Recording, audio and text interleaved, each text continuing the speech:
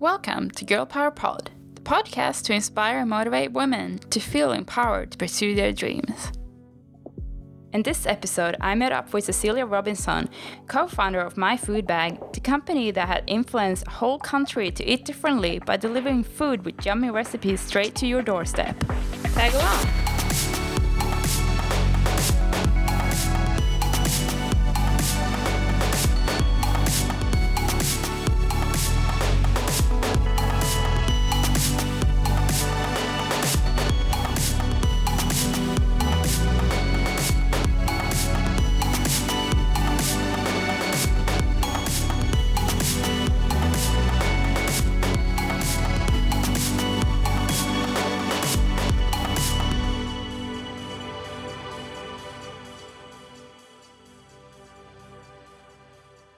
Hi Cecilia, I'm very excited to have you here today. And maybe you can start with introducing yourself to our listeners. So my name is Cecilia Robinson and I'm the founder and nowadays director of My Food Bag. And how did you come up with the idea for My Food Bag? Well, my husband and I were travelling in Europe actually for the years, and in 2012 it became clear to us that it was a really amazing concept. We didn't really have the time to execute it at that stage because we had we were just about to have our first child and we had a childcare business at that stage. But yeah, so we kind of saw it, made it better and decided to develop the business plan while I was on maternity leave. And then suddenly we had a newborn baby and a business and a new business. So it was pretty crazy. That's amazing. So what industry would you say that you work in? Is it food or is it tech or hospitality or? It's a good question. I mean, we're an e-commerce business, right? But our executional side of our business is heavily relied upon, the day-to-day running of like warehousing and logistics, and not to the degree that someone like an Amazon or a Mighty Ape is, because for them, it's a lot more about holding stock and sending it out. But for us, it's a just-in-time warehouse model, which is food, and that's incredibly complicated. So I'd say we're in both. And, considering that our product at the end of the day isn't tech, it is food, probably food more than tech, but the tech has to enable the food. Food tech it is. So I assume you are a foodie. Definitely. I think a lot of people ask me kind of like, oh, so did you come up with My Food Bag because you hate to cook? And I'm like, no, actually, it's the opposite. I really love to cook. I've got a husband who doesn't cook at all. And he's not a terrible cook, but he just doesn't like it. But he really likes to eat. So he's passionate about eating, but he hates like cooking, the idea of cooking. And so we kind of went through that phase as a couple where he'd ask me, I'd say to him, what are we having, what would you like to have for dinner tonight? And he'd be like, whatever's easy. And I'd be like, oh my God, I want to punch you. Like, that is not a good response. Like, seriously, never say that to someone. So what has the response been so far for My Food Bag? It's been huge. I mean, My Food Bag is bigger than Lena's Food Bag in Sweden. We're one of the largest food bag companies in the world. We're one of the most profitable food bag companies in the world. And, it's a good lesson in market sizing, because people assume that just because you go into a big market, you can dominate it. You can go into like a US or Australia, or, it doesn't necessarily mean that you will be able to achieve the same results as you can in a country like this, where people like fall in love with a product and, they really, really take to it. And so for us, it's been amazing to have the support of Kiwis to actually get behind the product. That is very impressive, and especially having such an uptake on a very small market as in New Zealand. I remember Lena's Food Bag that you mentioned when they launched in Sweden, and I was still living there.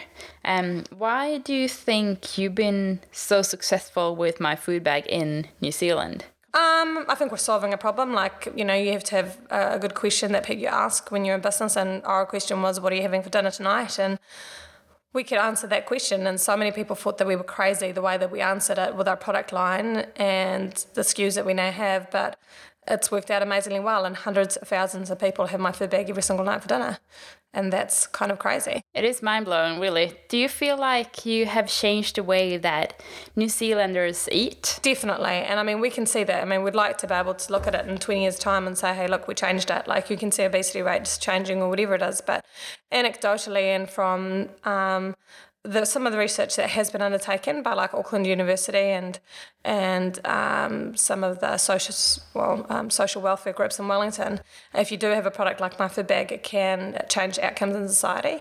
And so we know that for sure. And so it's just about reaching the right demographics to be able to truly change that. Yeah, but what an opportunity to be able to make a positive difference by providing healthy, fresh food to Kiwis.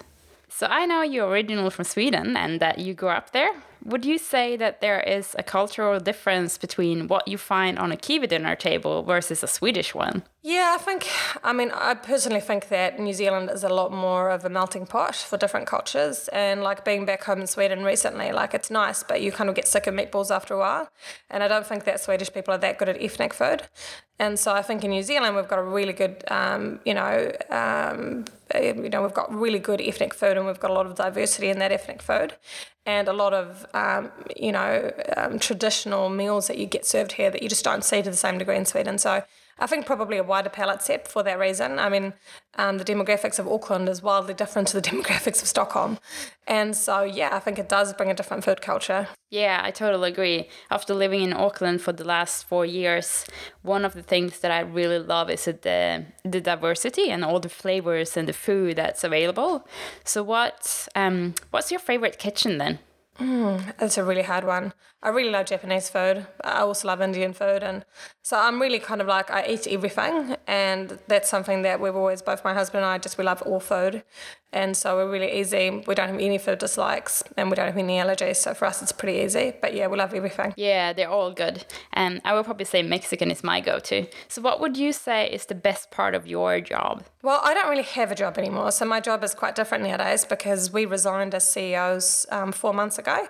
5 months ago in start of July. So my husband and I, up until that point, had been CEOs of My Food Bag for almost 6 years. And we went through an exit 2 years ago and had been planning to be able to step down and hand over the reins from that point. So it's been really rewarding to do that. My job nowadays is incredibly diverse. We're full-time parents to 2 kids, so that involves doing the school pickup and drop off and our daughter being home with us, a lot of the time. And I've got a few directorships. I mean, clearly still really involved in My Food Bag as a director and as a partial owner still. I do some random stuff, like I do a lot of speaking engagements and some coaching and just a wide-ranging stuff. But I guess for us, we don't really have to work, so we choose to work when we want to.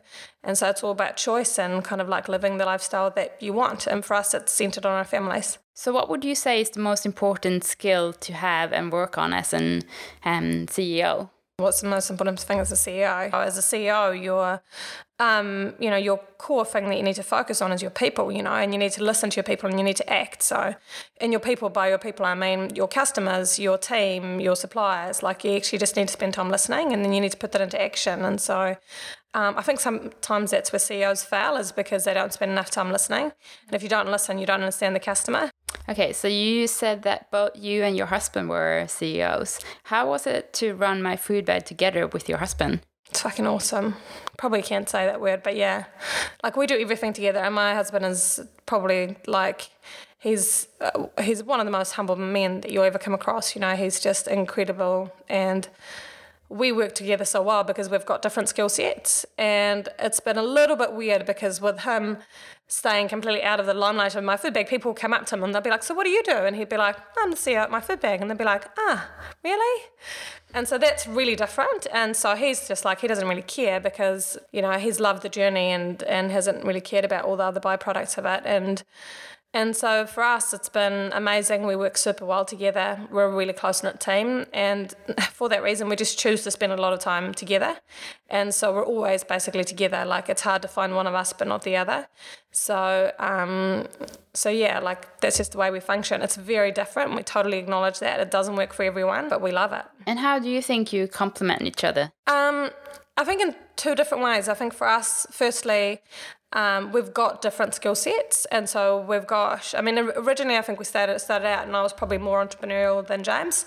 And James kind of like, I would get it like 90% of the way there, and then James would sweep through and make sure it was 100% perfect.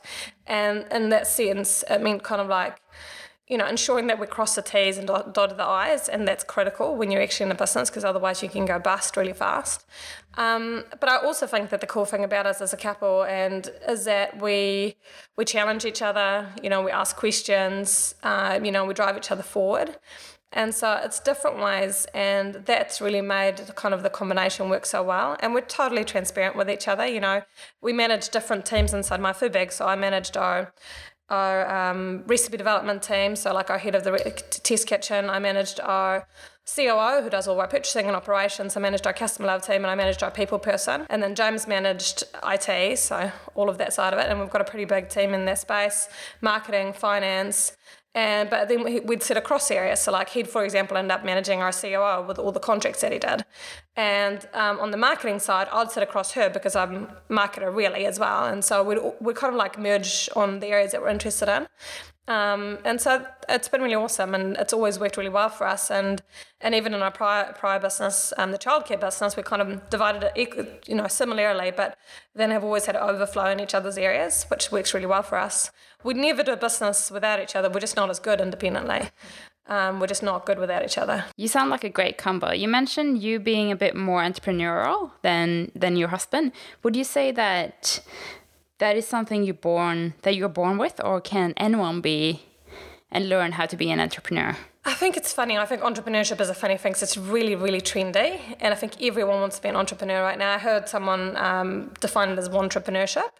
And I think that's to a degree true. And I think that it's not necessarily like, can everyone do it? It's more about, does everyone want to do it? Do you have the stomach for it? Like, do you want to live off Weet-Bix for like 3 weeks of your life because you have no money? Like, do you want to make that sacrifice in the short term, knowing that it might never realize into cash? And so, like you have to truly understand your personality style, because I think a lot of people go into it now and they're like, I'm going to get rich and it's going to be amazing. And it doesn't turn out that way. In fact, most people, it's not that journey, and it ends up being self-employment rather than entrepreneurship. And so you need to be able to understand both of them. And for us, we never actively sought entrepreneurship. It just kind of happened. Like we kind of started OPL Link because it was a hobby, and then it kind of turned into a business, and we kind of had a choice: do we do it or don't we? And we had no money for a large portion of our life. We don't come from wealthy families. We started with nothing. And so, we were like, well, we have nothing, so good luck taking anything from us, people. That was like the way that we were like, we'll be fine. Good luck, bank. Like, what are you going to take from us? Like you can take our linen, but that's about it. And so, I think you need to understand what sacrifice is. And I don't think everyone should be or could be an entrepreneur. I think it's different. And again, I think that the expectation that everyone should or can is it's a wrong thing because it doesn't fit everyone, Do you have a history of people in your family starting their own businesses? Yeah, I mean, my dad's a business owner. But I would define my dad as more self-employed than a business owner. So again, like his business would stop when he stopped. And so he was into English language training in Sweden. And he worked for Scania. And at one point he employed probably about 6 or 8 people. And then he quickly realised that he was just earning revenue that was just going out to pay everyone. And paying everyone just meant that he had more headache and it was more painful. So just employ yourself and just work the hours that you want to work instead of having to manage all these people. And so you have to be able to understand, like, are you a business owner? Are you a self-employed? Are you more entrepreneur? Like, where do you sit in the spectrum? And so, yeah, we do have that in both our families. But not to the degree where it's like they've started enterprises. It's more been self-employment. And do you think that has influenced you and the pathway that you have taken? I think that what's influenced me most about my background is that my dad, when I was growing up, always used to say, my dad's a really hard worker, right? My dad would be out the door at like 4 a.m. in the morning, come home at 7 o'clock at night, and he'd be working really hard. And, he'd always be on the weekend, he'd be playing lotto. He'd always say, like, when I win lotto. Like, that was a repeating theme throughout my life. It's like, when I win lotto, when I win lotto. And I'm like, you don't want to, have the reliance on lotto to be able to define whether or not you're going to be financially independent. And so with my dad, like, that was something that was really repeating. And so for me, I was going to be a lawyer because I was like, that's an occupation that I'm interested in. I think I do well at it. And also I'm going to have a secure income and I'm not going to have to worry about it. Clearly that didn't happen. So did you study law? Do you have a law degree? No. Most great entrepreneurs, we don't complete our studies. We're meant to, like, we had, OPL Link at the same time. I mean, initially I started law school in Stockholm for a brief period of time, and then I think I literally disappeared out of the course. I said to my lecturer that I would be back after Easter, and I don't think I ever contacted Stockholm University after that. So I think I don't know what they think happened to me, so I just dropped out basically. And then I did university briefly in New Zealand, kind of like hopped around between law and business and art, and dropped out because we had OPL Link and that was a bigger priority and I couldn't do everything. So do you think going to university is important? I think that people go to university too young. Like, I'm an academic. I actually am an academic. So for me, I actually probably would have liked to have had a degree. So it's actually quite funny because I actually like that side of things. And I'm a geek. Like, I'm a big, like, I used to be a real big geek at school. Like, I studied really hard and I liked studying. So it wasn't that I didn't want a degree. And I think there's definitely a time and a place. I find it really difficult to digest when you see 17 or 18-year-olds going off to university, because I think it's really important that they go out into the world and they learn a bit about themselves and don't just waste, like, end up with a student debt into a job that they don't even know what it is, that they end up hating 10 years later, and that's not living your life, So go out, travel, work as a waitress, go bartending, go and work as a receptionist, like, try different jobs. Like, one of the things that we've always said is that we've done everything. Every single function inside our businesses we've done, and we understand them really bloody well. So if you want to take us on and tell us how it works, we're like, go for it. But we know what it's like to send out invoices or, be out at the warehouse doing packing. Like, we've done all that stuff, and there's real value and humility in actually going through that process. And I think sometimes people can come out with a university, a good degree, and be like, oh, I know the world. I know how this works. I've read it in a paper. And it's like, actually, that's not the way the world works. Yes, sometimes it feels like university is so far away from the real world. And when you actually graduate, you realize nothing is what you actually thought it would be. Yeah, well, it is. It's quite removed. And look, I think universities are trying to catch up to the real world, and they're doing a much better job at trying to engage people, like us or people from different walks of life. But I think the thing is just getting people in at the right time, doing something that they're going to be truly passionate about so that they don't end up with a huge amount of debt that then prevents them from doing other things in their life, And that's really important. And like, as an employer, I mean, far out, I never looked at what degree or what university people went to. I really didn't give a shit. I mean, maybe for a finance role, maybe. Like, maybe you didn't want your CFO to, like, do their, finance degree in, like, Barbados, because that would be a little bit awkward. But, I mean, most of the time we just didn't care. We just care about the people. What would you say is the biggest benefit of being a female business owner? I think it's actually a huge amount of benefit. Like, my husband will always define it as, it's really funny because we're both really good speakers. And I say this, it's funny because, like, he's just as good as me, genuinely. And, like, but I get charged out at, like, 3 times the amount as him. And I always joke and say to him, like, I'm like, it's just because I'm a woman. Like, people want me as a speaker, they want me on panels, they want me as a speaker because I'm female and because I'm a CEO and because we've done this business, and he's just another white male. And I think it's funny because that shift is happening, right? And so I think that there's benefit there, but I think that once you push up into the next level and you look at, boards in New Zealand and you look at leadership teams, you look at this thing, there is still a hell of a lot of sexism, ageism, racism. Like, it is ripe for the picking, right? And so I find it quite entertaining because I really don't sit back. I mean, clearly I've got a lot to say. And so I end up in meetings with stale old males and they get hit by a bus when I come in and they don't really like it. And I find that really entertaining. So, yeah, I mean, I think there's benefits. I think there's still a lot of pitfalls, and I think that we still have a really long way to go. And if we think that we've partly resolved it, we're kidding ourselves. So what do you think we need to do? I think that there does need to be some more transparency. I think that I was always against, trying to say, oh, well, we need 5 men and 5 women on a board or a management team or a leadership team. But I actually think there's value in that now, seeing it, because there's so quickly it can shift, Teresa Getting was CEO of Telecom and they haven't had a single female CEO since that day, right? And I think we need to look at it, and I think we need to be a lot more specific around how we're going to change that. And I don't think that there's probably enough going on, Again, I started out not being a massive, big equal pay advocate because I thought that, people get paid what they're meant to be paid, but there's merit in that. There's merit in equal pay. There's merit in all these things because you have to be able to understand that there is gender bias. And if you don't address it, nothing's going to change. Yes, I agree. That's why I decided to start this podcast as well. So what advice could you give to someone that wants to start something but might have a lot of barriers in their way?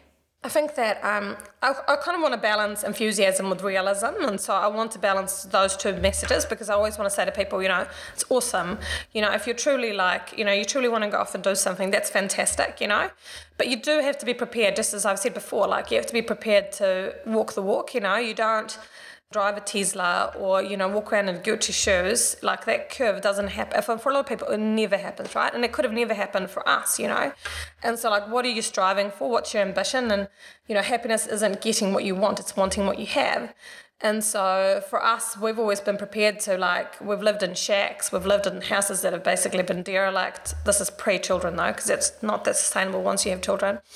And so you just have to be able to understand the sacrifice and go, is that for me or not, you know? And if you do want to do it, you know, make sure you're resolving a problem, make sure that you're listening to your customer, make sure that you're taking action, because if you don't, then, you know, you're really going to struggle.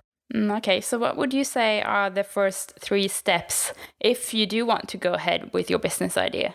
Well, I think it's validate that it's a good idea, you know, validate that you're solving a problem. Often people come to me and they go, oh, this is a business that we're going to pursue, and I'm like, ooh, you know, okay, I'm not sure, you know, like I'm not sure, and personally sometimes that's just because I'm not into that specific thing, or, you know, like, you know, it depends on what the business type is, and so you have to understand, like, who's the target market, are you resolving a problem, you know, that's really the fundamental. And then after that, it's, you know, focusing on ensuring that your product is as good as possible, and, you know, don't become complacent. You know, every single week when I get my food bag delivery, and our team dread this because I know they get a Sunday email from me telling them exactly what I don't like for the week. And, like, you know, I'm pretty transparent. I'm like, what happened to this packaging? You know, why has this, you know, like, our bananas are a little bit greener than they should be. It's been kept at the wrong temperature. Why has it been kept at the wrong temperature? You know, like, I care about that stuff, so care about the detail, and you need to continue doing that as the business grows too.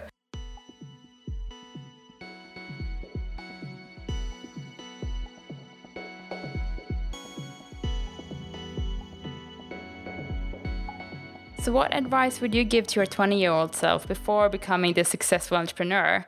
What would you wish you would have known? I think that to my 20-year-old self, so I met my husband when I was 20, and I was married by the time I was 23. And so I think that the advice was, like, just go with your gut feeling, you know, like, everything worked out in the end, and the journey sometimes might be really friggin' hard. But, you know, just keep going. And I think that's where we didn't lose hope and we didn't lose faith. And, you know, the year that we got married, we looked at each other and we were like, we're probably going to have to close down OPL Link in the next 3 months if something doesn't change. And we changed it. We took control of it and we changed it. And so you can do that. You can achieve that. And what advice would you give to your 30-year-old self? Well, that's only recent. I just had a debate with my husband walking home, whether I was in my mid-30s or early 30s. I still claim I'm in my early 30s, being 33. For 3 years ago, I think that it was, you know, we hadn't sold my food bag yet. We really struggled getting pregnant with our daughter. We had a stillborn baby at 20 weeks, and we lost our second. So we had a stillborn baby at 5 months. We lost our second baby girl at 4 months pregnant, and then we had Layla after. And when I was 30, it was really hard because I didn't know if we were ever going to have another baby. And I think women struggle with that because at the same time as you're trying to build your career, you're trying to build your personal life. And in particular, it's really hard on your body when you go through that. So kind of have faith. James always said to me, like, we're going to have another baby, it's going to happen, it's going to be okay. And I'd be like, stop saying that, because he's like, I believe it will be okay.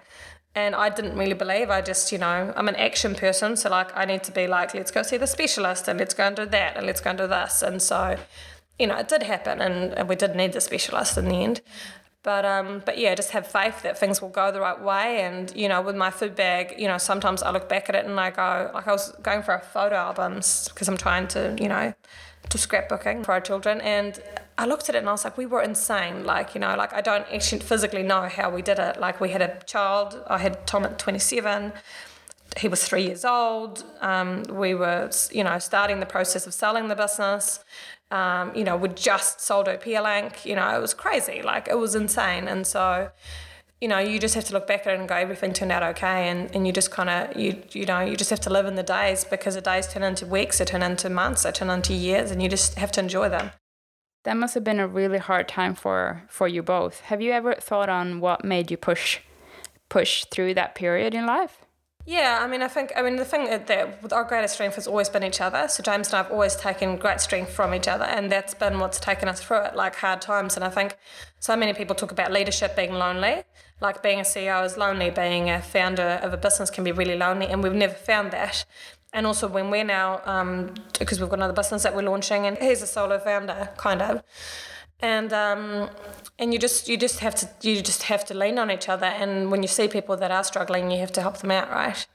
So yeah, that's really important. So what is the biggest wisdom you have learned from all of this?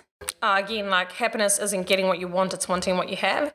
Like I always talk about the fact, and it's actually quite ironic because, you know, you can go through those things and what do you visualize at the end of it, you know, and we sold my food bag and that was amazing for us personally, but like we didn't upgrade our house, like we didn't need to buy a Lamborghini or a Ferrari. We kind of looked at each other and James like, what would I do with it? Like where would the child seat go?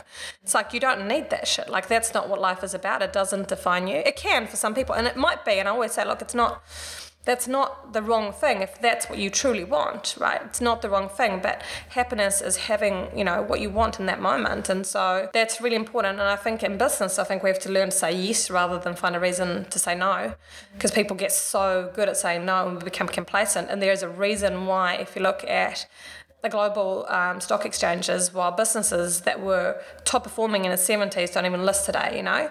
They're not even on there because they've stopped innovating, they've become bureaucratic, and they've found reasons to say no rather than reasons to say yes.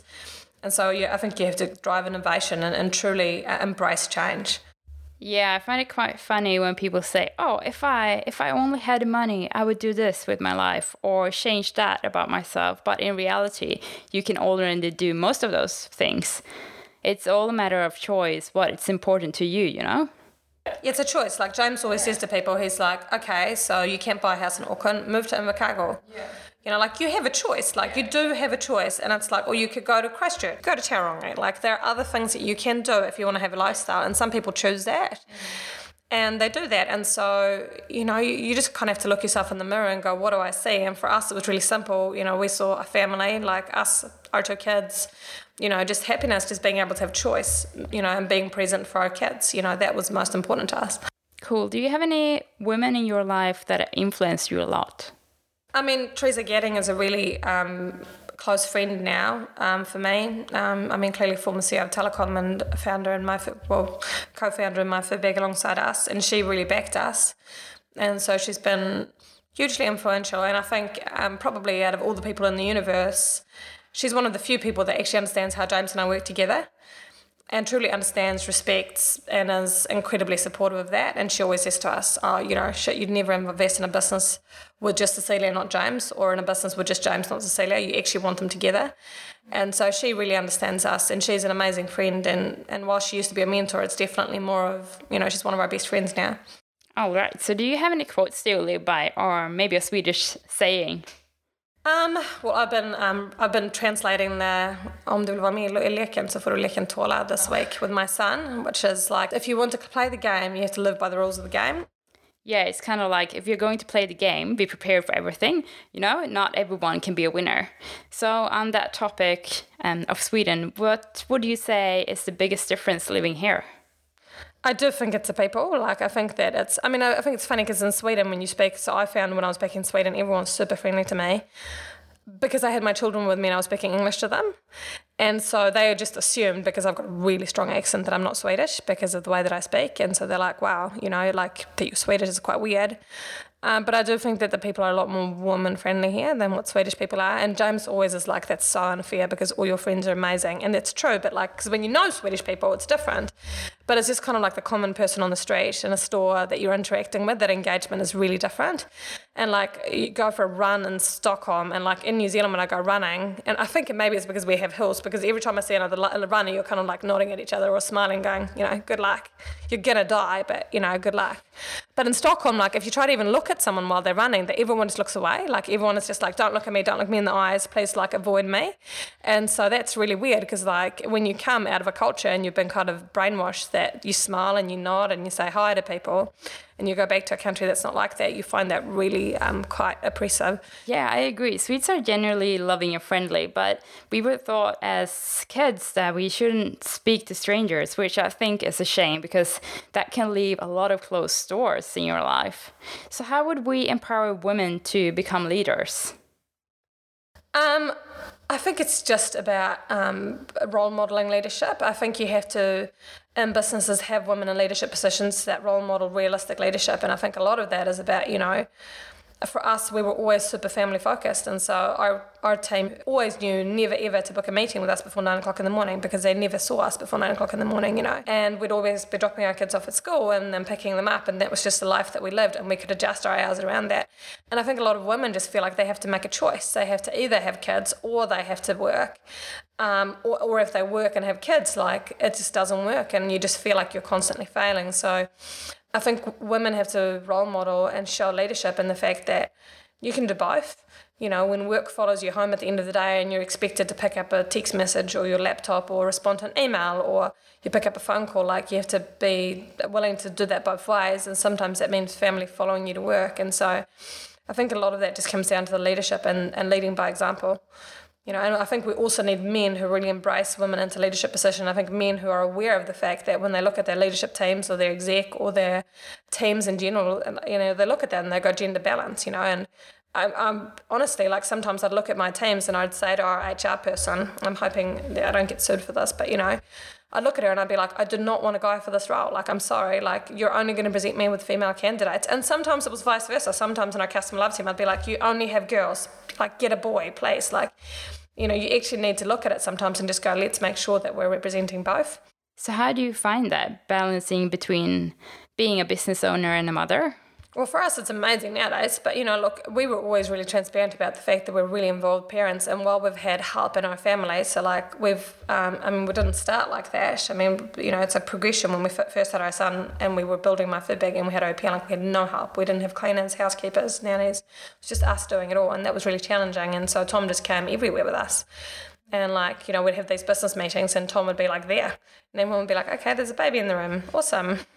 And so, like, that was just the way that we lived. And then for a time, I think what I really realised is that you have to ask for help. And sometimes, nowadays, we've got an amazing housekeeper and she just manages stuff for me, and that makes a huge difference to my life. And it just means that I can be more effective and I don't have to do everything, because you can't, right? And you also have to ask for help. Like, you have to be like, look, I can't do this, or it doesn't work for me, and just be blunt. I'll be like, people try to book a meeting in my diary, and I'll be like, yeah, that's cool, but I'm not taking a meeting after 2 o'clock because I picked my son up at 3. And that's just the way it goes. Family first. Yeah. And so what does leadership mean to you? I think the funny thing about leaders is that leaders think and talk about solutions, and followers think and talk about problems. And so leadership is solutions focused. But the role of a leader and the responsibility of a leader is to grow other leaders. And so you foster people who think about solutions rather than people that think about problems. And so, a really great leader fosters leaders. And that's really not about management, because management is honestly just bullshit. Like, you just spend your life managing other people and making their dreams come true. And it's like, that's not really, like, a lot of people, when they understand what management is like, you manage things, but you lead people. It's wildly different. And so that's really what it's about for me. And as a great leader, you have to make sure that, you listen and that you act and that you go with your gut instinct, and that at the end of the day, leadership is steering the ship. It is taking accountability when things go wrong and you don't always steer it right. And then you just have to own up to it. You have to fess up to your team. You have to go and you have to confront it and deal with it, and that's what leadership's about. And it's not just for good times. It's really about leadership for bad times. And people never judge you by how great you are when things are going swimmingly well. They judge you by, your behaviour when things are going, not so well. And I think that's where My Food Bag and the businesses we've run, we've always been proud of, because when things haven't gone our way, we've always been transparent, we've always been honest, we've put our hands up and we've said sorry if we needed to, or made it better, and that's always just been our philosophy. Okay, and so as a leader, how do you reward your team? Through many different ways. Like, it's not always for pay. Like, I think it's funny because, pay can become really competitive, and when you're a startup, everyone's so aspirational to work in a startup, but guess what? We don't pay the best. And so it's not about paying the best, and often, like, you're the worst paid person inside that business, but no one knows it other than maybe the person on payroll. And so it's a lot more about saying thank you, acknowledging those people. It's about consulting with people directly. I hate leadership where managers only speak to managers, and I don't even understand how you could do that, but I hear that that's the way companies work. In My Food Bag, I'm like, if I've got a problem, I don't go and see someone's manager about it. I go and see that person. I go, hey, look, I don't understand why this is presented like this, or can you explain this, or like, what's happened here, or like, you're doing the family bag recipe development this week, like, this product, does it really work, kind of thing. Like, you don't just go to someone else and go, oh, I don't like this about this person. You just have to deal with it and confront the issues. So that's how we communicate. And I think reward is often Australian communication, making sure that you're, accurately, transparently, and just often warmly just communicating with your team, Yeah, I truly believe in removing the barriers and building a flat organization where everyone is allowed to speak up, but also to be heard. And I guess that's a bit Swedish. Well, I think it's just in terms of female leadership, I think that there's not really, why wouldn't you? That's just, it's just such a question where you just kind of have to go, there are males and there are females, and you have to have both. And that's how the universe, that's how we're made up as, the world that we live in, and you just have to have both. And we need to do a better job of making sure that happens. Yeah, totally. Diversity in general is just so much, it just has so much to offer to an organization. So going through all your business ventures and selling my food bag and all of that, what does success really means to you? It is getting up every single day and being grateful for what you have, and kind of like the stopping to run. For a while with my food bag, it kind of felt like, we sold part of our business. We kind of crossed the finish line, and we were like, yes, life is good. We've got freedom, we've got financial freedom, we've got 2 beautiful, healthy kids. We want to spend time with them, but we didn't stop. We just kept running, so we had to keep running in our role as CEOs, and that was not the life that we'd wanted, and so for us, you kind of have to stop and you have to go, what do I actually want here? And so, happiness is wanting what you have, and that's what we have, so yeah. Amazing. So is there a next plan? It's funny. Everyone always asks me that now. We've got a couple of businesses, and I really hate to say that because we're just meant to be on leave for years. We said that we were going to retire, and hasn't really worked out that way. So we've got a couple of businesses that we're launching, that we're doing, but there's nothing. We've done investments, or we're investors in a couple of businesses, but look, I think there's probably another venture in us somewhere. Not right now. We kind of need a break. We've just been constantly just running for so long, but yeah, I think there'll be something else down the track. So family is kind of your next project. Yeah, right now it's just focusing on the kids. But then again, Tom was raised with my food bag. That was his family. It was his home as well. And so for him in particular, it was actually quite hard when we left, because he was like, well, what happens now? I don't get to go and see my team, his 100 people that he sees every Friday and says hi to. I'm like, no, it's just different. And so, yeah, I think there'll be something else down the track. I don't know when, we'll just see. Cecilia, thank you so much for taking your time to meet with me today. It's been a really inspiring and motivational talk that we had, and I'm sure that our listeners will think the same. Thank you, guys. Mission complete. Thank you for listening to Girl Power Pod. My name is Susanne Axelsen. If you enjoyed this podcast, make sure to subscribe and please give it a 5-star rating. You can also follow Girl Power Pod on Instagram. It would really mean a lot to me to hear your thoughts on today's episode. So please email girlpowerpod@gmail.com. I would love to get your feedback, and I respond to every email. In the next episode, I met up with John Simpson from Kiwi Landing Pad, who talks about how they help businesses expand in the US. We also talk about the future of youth and how she found work-life balance by moving to an island.